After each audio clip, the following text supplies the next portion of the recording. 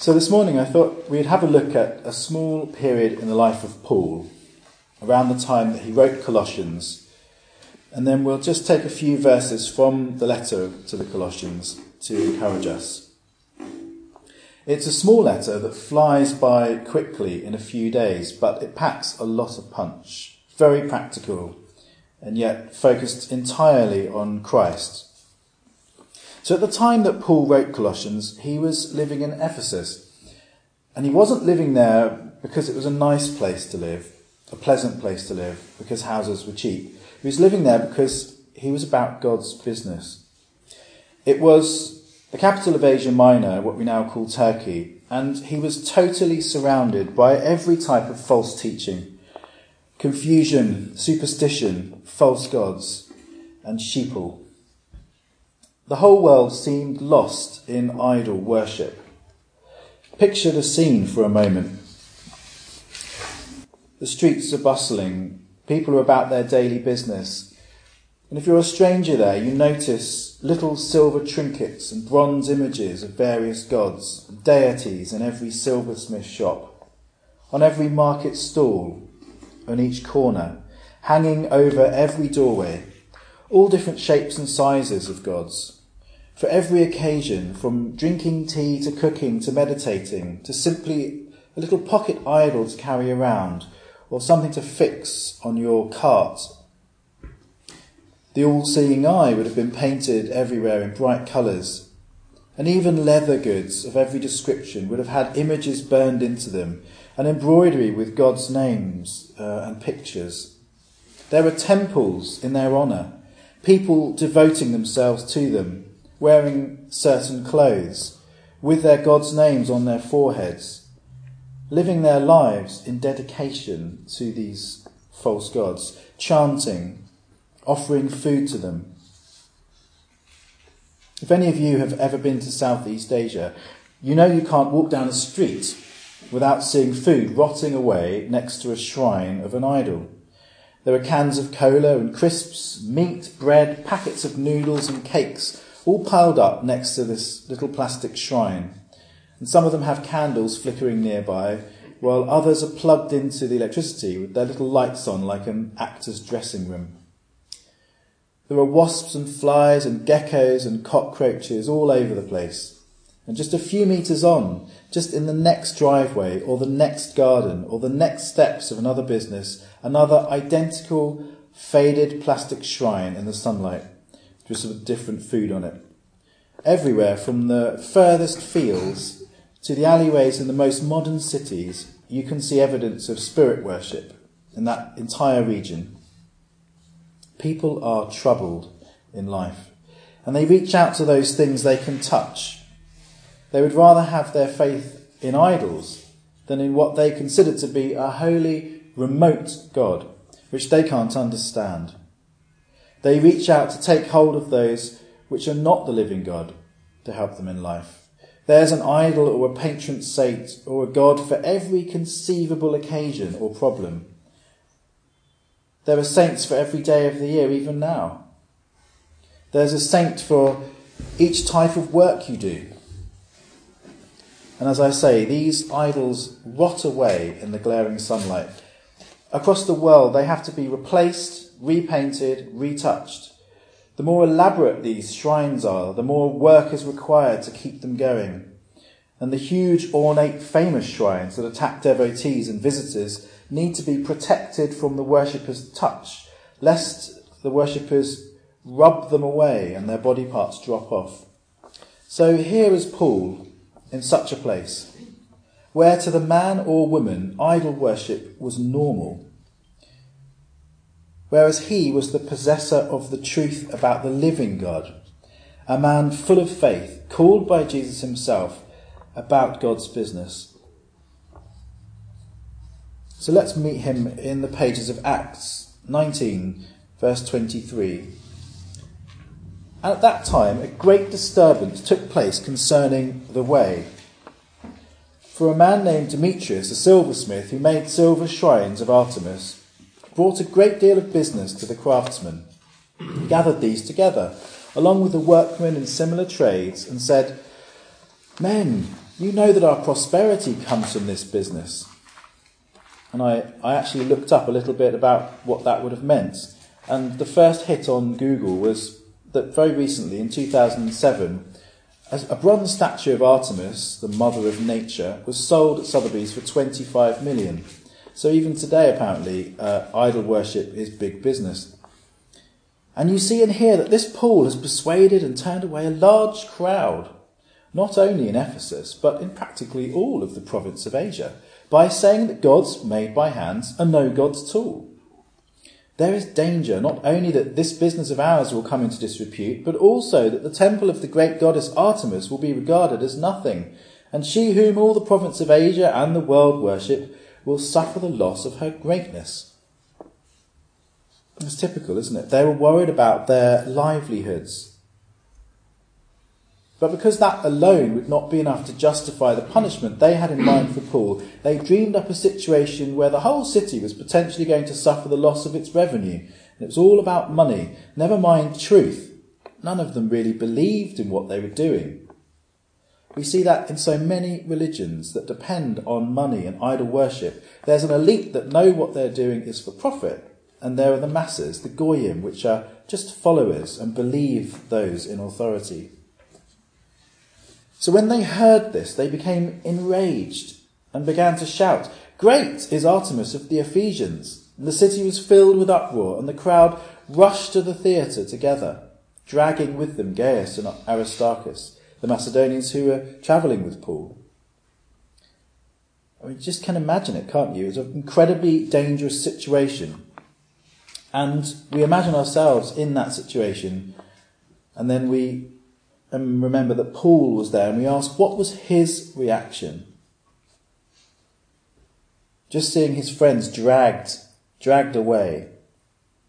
The whole city in uproar. Groups of people running around baying for blood, and rumour and gossip whipping people up. In that moment of danger, his reaction was to boldly wish to enter the public assembly to make a defence in front of them all.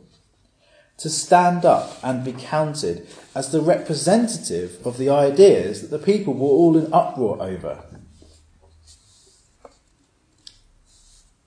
It's an example to us not to be shy.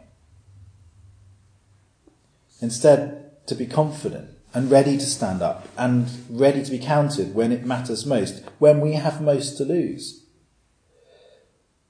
But when Paul wanted to enter the public assembly, the disciples wouldn't let him. Even some of the provincial authorities who were his friends sent a message to him urging him not to venture into the theatre. So then some were shouting one thing and some another, for the assembly was in confusion and most of them didn't know why they were even there.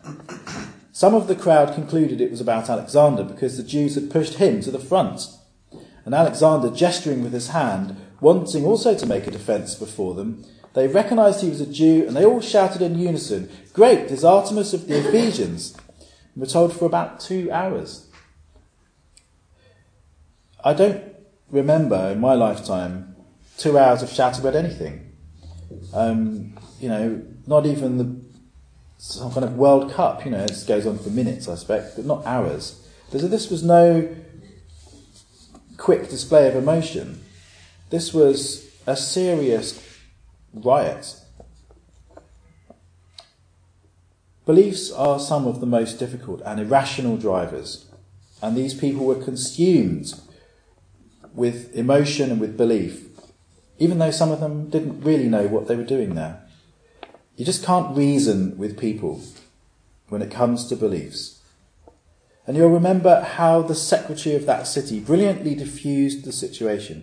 Instead of allowing Paul to argue with them all, the secretary simply said, "Who doesn't know that what you're all chanting is true? So if you have anything controversial that needs a decision from the courts, they're open." Brilliantly diffused by smooth words. But none of those people were educated. None of them had to think about the merits of the situation. It was a wasted opportunity to preach the truth and give a defence, and I expect Paul was disappointed. In today's progressive society, the world is full of people like that, pouring oil on potential situations. There's no such thing as truth. so no one needs to argue. Your truth is not my truth. It doesn't matter what you believe as long as you're not preaching something discriminatory. These words are brilliant, they diffuse tension, but there is a lack of anything sharp there, isn't there? A lack of the opportunity is not there for us. And we feel the same disappointment that Paul feels, that no one's really interested. The sin these days is to have a belief that goes against a minority. It's to hold an opinion that others would see as oppressive. For instance, it would be fine today for any of us to say we believed in Artemis, the mother of nature, and people might even be interested in why. But if we said we believed that idol worship was dangerous and unacceptable and that they should be destroyed because they took people away from the living God, we'd be called bigots, wouldn't we? And we remember when ISIS went round destroying all the idols, how the world was in uproar about it. So Paul spent 3 years fearlessly and openly dismissing people's beliefs and preaching the kingdom and justification through Christ as the only way to be saved. That's quite something. In Acts 19 verse 8 we read, Paul entered the synagogue and spoke out fearlessly for 3 months, addressing and convincing them about the kingdom of God. But when some were stubborn and refused to believe, reviling the way before the congregation, he left them and took the disciples with him, addressing them every day in the lecture hall of Tyrannus. And this went on for 2 years, so that all who lived in the province of Asia, both Jews and Greeks, heard the word of the Lord. Now Paul never saw the faces of those brothers and sisters at Colossae, but instead, because of the miracles performed, because of his fearlessness, and through his preaching in direct opposition of the prevailing view of the times, he caused enough of a stir that people came to him from all the nearby towns of Laodicea and Hierapolis and Colossae, and the churches were founded in his absence. If we've ever had a fleeting thought of feeling ashamed or looking stupid in front of others, not wanting to admit our faith, feeling like we could be judged for the faith that we hold, if we've ever had a twinge of fear of getting into trouble for talking about Jesus or openly preaching the things which God stands for, let's just remember for a moment Paul, fearless, in open opposition to the beliefs of every single person in a violent society. Will we ever find ourselves in Trafalgar Square with London's population chanting against us? There's so little likelihood of that. I mean, we're much more likely to be laughed at and dismissed or ignored as quaint fundamentalists or weirdos, for our ideas to be dismissed as fringe, and we may feel upset that we are being rejected, but it's not us that would be rejected, is it? These days, in the last days, no one has enough interest in truth to even listen. They probably don't even believe in the concept of truth. But the words we speak, if we're brave enough, are living and active as they are the words of God. And they may just cause enough of a stir in someone's mind to save them. So Paul was living in dark and different times. But we know, don't we, that Jesus is the same yesterday and today and forever. So Colossians is absolutely relevant to us because it's written for us. As we read in chapter 2, verse 1, it's written for all who I have not met personally. Paul wrote the book as a response to a concern that although the early Christians there were faithful, they were having to contend with false beliefs, with those of the world surrounding them, the philosophy of what we read about in the readings earlier. Paul was therefore the perfect man to write to them, and he's the perfect man to encourage us too.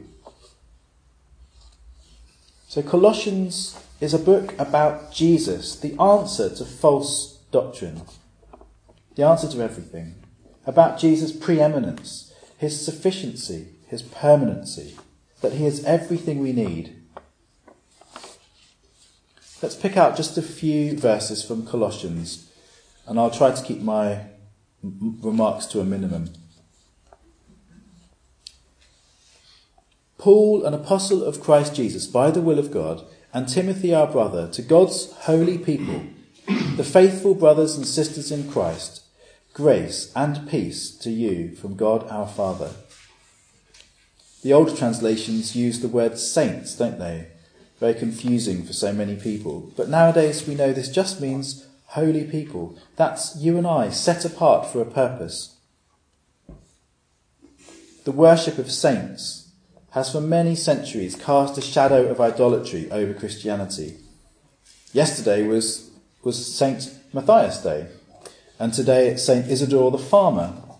And on April the 4th it was St. Isidore of Seville, the patron saint of the internet. It boggles the mind, doesn't it? It's fascinating.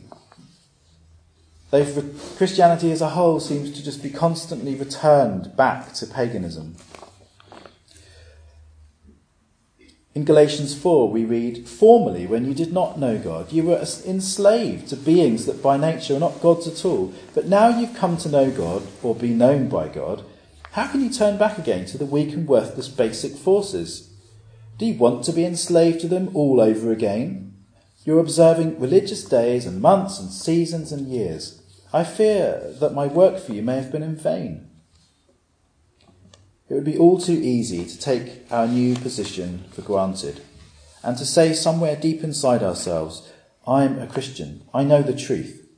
But we know that this is only a starting point, that it is a gift and a privilege that we cannot and dare not just bury.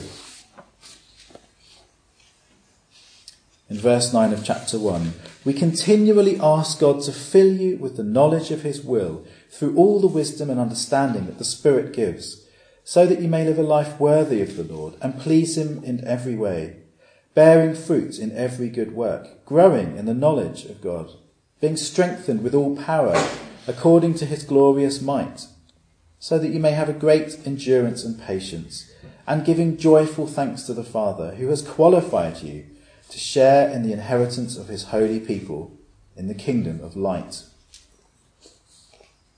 And now, perhaps one of the most misunderstood passages of all Scripture.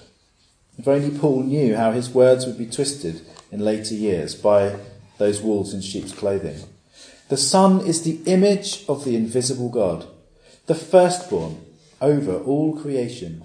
For in him all things were created, things in heaven and on earth, visible and invisible, whether thrones or powers, or rulers or authorities. All things have been created through him and for him. He is before all things, and in him all things hold together. And he is the head of the body, the church. He is the beginning and the firstborn from among the dead, so that everything he might have the supremacy. For God was pleased to have all his fullness dwell in him, and through him to reconcile to himself all things, whether things on earth or things in heaven, by making peace through his blood shed on the cross. And as we read those words, we have absolutely no problem with any of them. And yet to others, this is proof of Christ's divinity and membership of the Trinity. Jesus, the one in whom the fullness of the Godhead dwells bodily, is indeed the image of the invisible God. He is the firstborn of all creation, of the new creation. He has indeed created all things, and all things were created for him, because without Christ's sacrifice, we would still all be destined to die forever without the chance of resurrection. As it's put in Romans, now if we died with Christ, we believe that we also live with him. Or in Corinthians, for us there is one God, the Father, out of whom are all things, and we for him, and one Lord, Jesus Christ, through whom are all things, and we through him. He is indeed before all things, and in him all things hold together. We read in Ephesians, in him the whole building, being joined together, grows into a holy temple in the Lord, in whom you also are being built together into a dwelling place of God in the Spirit. And he is the head of the body, the church. He is the beginning and the firstborn from among the dead, so that in everything he might have the supremacy. As we read in the 1 Corinthians 15, But now Christ has been raised from the dead, the first fruits of those who have fallen asleep. For since death came through a man, the resurrection of the dead also came through a man. For just as in Adam all die, so in Christ all will be made alive, but each in his own order. Christ, the first fruits. Then when Christ comes, those who belong to him. Paul wrote to the Colossians to put them on their guard, that any other beliefs, any other name should not be listened to, that they should remain firm in the beliefs that they had heard from the Scriptures. Be strengthened in the faith as you were taught, and overflowing with thankfulness. See to it that no one takes you captive through hollow and deceptive philosophy, which depends on human tradition and the elemental spiritual forces of this world, rather than on Christ. A straight request from Paul. Don't allow yourself to spend time thinking about human traditions and philosophy, but instead be rooted in Christ, in his word, in the Bible. He is the head of all thought. He is the representation of God's character, and he has brought you in himself boldly into the presence of God. For in Christ all the fullness of the deity lives in bodily form, and in Christ you have been brought to fullness. He is the head over every power and authority. We are free, brothers and sisters, free from all the rules, all the cunning fables, the philosophy, the regulations, the tradition, the judgments of others. We're free from all the authority that's not in keeping with Christ's teaching. We're free to live a life of love, according to our own Bible-defined conscience. It's a huge blessing. We are chosen. We're loved of God, reconciled to him, justified in Jesus' blood, set free from human regulation, from everything which is not permanent, free to live a life of love. As Peter says, you are a chosen people, a royal priesthood, a holy nation, a people belonging to God, that you may declare the praises of him who called you out of the darkness into his wonderful light. So let's look around with compassion then at others who are still bound by all of these things. We have a duty to educate. Do not taste, do not touch religious festivals, new moon celebrations, Sabbath days. All these things are shadows, but are not eternal. They have an appearance of wisdom, as we're told in the Scriptures, with their self-imposed worship, their false humility and harsh treatment of the body. But as we've been raised with Christ, we should set our hearts on things above, where Christ is, seated at the right hand of God, not on earthly things. We should have no worries and concerns. That should be an aim in our lives.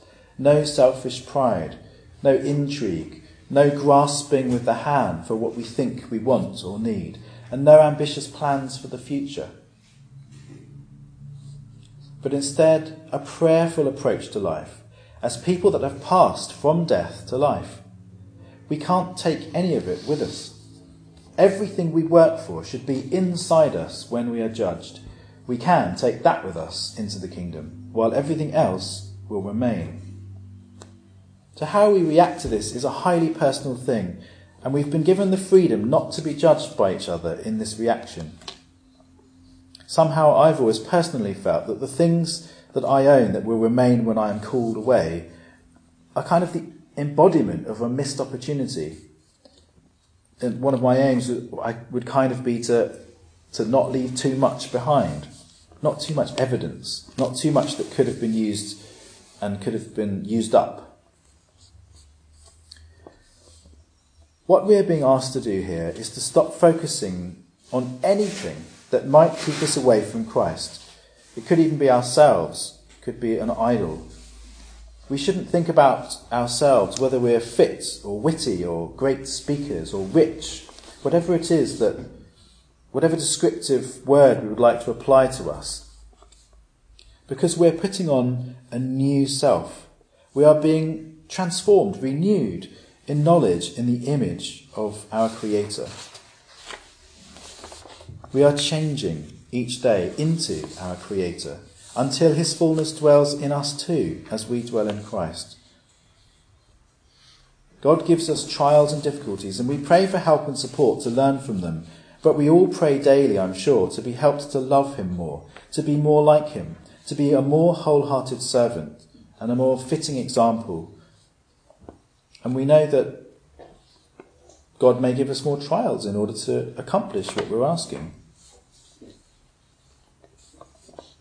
In Colossians we read, God's chosen people, holy and dearly loved, clothe yourselves with compassion, kindness, humility, gentleness and patience. Bear with each other and forgive one another if any of you has a grievance against someone. Forgive as the Lord forgave you. And over all these virtues put on love, which binds them all together in perfect unity. It doesn't matter what we're found doing each day, as privately we can be constant in prayer and connected to him in our minds. Whatever we do, we work at it with all of our heart as working for the Lord, not human masters. And since we know that we will receive an inheritance from the Lord as a reward, it is the Lord Christ we are serving. So it's clear what our focus should be: to pray for each other, to pray for the message to reach others who so badly need it, and to be found working and watching for Jesus when he comes, our lamps burning brightly in a dark generation of idolatry and false philosophy. Devote yourselves to prayer, being watchful and thankful, and pray for us too, that God may open a door for our message, that we may proclaim the mystery of Christ, for which I am in chains. Pray that I may proclaim it clearly as I should. Be wise in the way you act towards outsiders. Make the most of every opportunity. Let your conversation be always full of grace, seasoned with salt, that you may know how to answer everyone. Compared to outsiders, where we have to concern ourselves with being guarded, I suppose, cautious, and we have pushed back. We have pushback all the time, don't we? Whenever we say anything, nobody just wants to admit it's true. They fight us on every point. It's a privilege for us to know each other. We can all talk peacefully with each other about the truth in the Scriptures. We're all at one in heart and purpose. We all submit under the words of Christ. We're not thinking our own thoughts. And sometimes when we do, we repent. We all hear his voice and we all listen. So many people are like those people of Paul's day, completely lost. They have ideas which don't come from the Bible at all, and God never told them. They think like this: millions of people believe what I believe, so how can I be wrong? Or, I haven't read the Bible, but those who have tell me that that's what's in it, and they should know they went to university or theological college. So many people, Christ just occupies the same role as just another guru. He's just a nice guy, a preacher like many others. He's not somebody whose words they have to read and interpret for themselves. He just was somebody who said lovely things. The entire Old Testament pointed to him in every way imaginable, but most Christians don't need to read that. It's therefore such a different feeling for me to stand here after personally having a week of preaching to my friends without any success. We don't need idols. We don't need images or fortune tellers or gurus, all things my friends have talked about this week. We don't search for advice from anywhere else. We search for the living God in the Scriptures, and he's been brought near to us by Christ, and we're nearer to him each day. We have a personal relationship with him because of what Christ has done for us. Is there any second that goes by where we aren't trying to emulate God's qualities by following Jesus? We have that second by second relationship with Jesus. It's strenuous, isn't it? It's a race. We take up our cross and we deny ourselves. We're not trying to find the easy way out. And we will not enter the kingdom except through tribulation. Because we must not only reject what is wrong, we must also accept what is right. We can't just hear the word, but we must do the word as well. We can't rest thinking that what we've done already is enough, but we must keep pressing onwards, running, being transformed, and helping others to be transformed. But be comforted, because we are chosen before the foundation of the world. While we were yet sinners, God's purpose involves you and me. Nothing that we see around us now has any permanence. Everything that separates and distinguishes each one of us, money or reputation or education, is being nullified in Christ. Because we aren't just merely changing as individuals, we're being built into a new community, built in Christ, that will be together in love. People use descriptive words to distinguish themselves from others. They're called dualisms, aren't they? I'm a barbarian, or I'm a Greek. I'm educated. I went to Oxford. I'm a master, not a slave. I'm rich. I'm freeborn. These are all marks of separation. But the mark of our new community is that Christ is in all. And Christ is all. Our new self is no self at all. It is Christ. No longer comparing ourselves with each other, but just bearing with each other. So let us be bold in our witness, in our preaching, in our way of life. Let us remember Paul, that fearless man, always ready to be counted, and set our minds on invisible and everlasting things.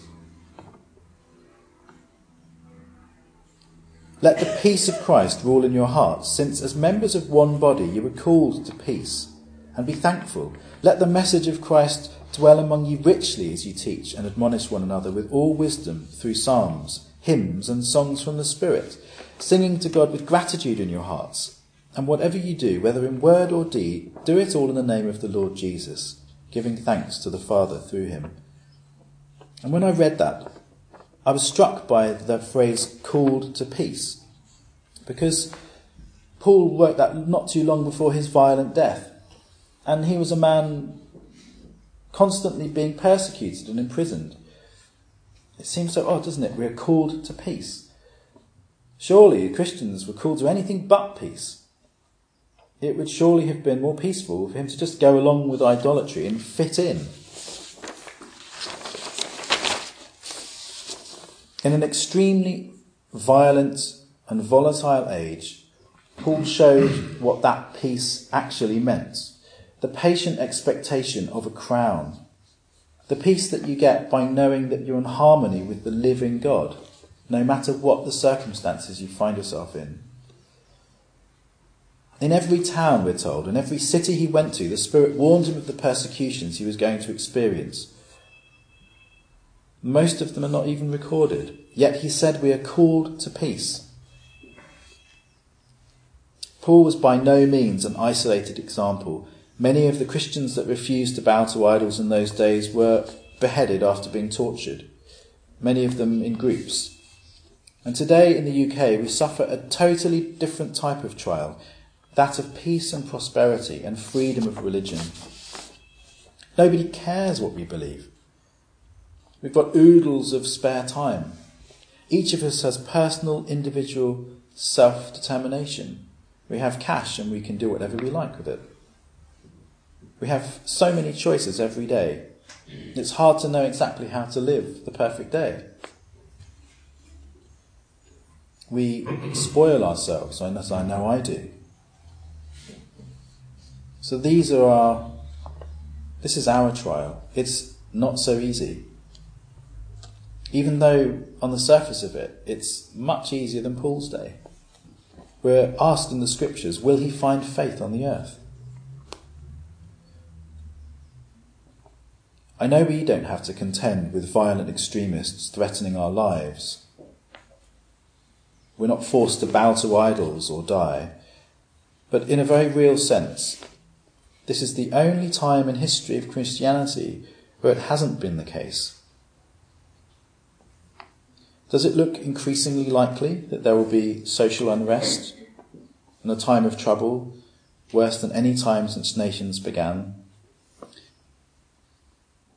if it does to you as it does to me, let us focus our minds then on Paul's answer to external pressures and external philosophy in an age of violence, because we may have to learn the lessons from Colossians, and at least at the moment, in principle, let us be aware of this silent killer of prosperity and indifference, and take the opportunity to identify all the idols in our lives, anything that promotes itself above Christ, and just cast them all down.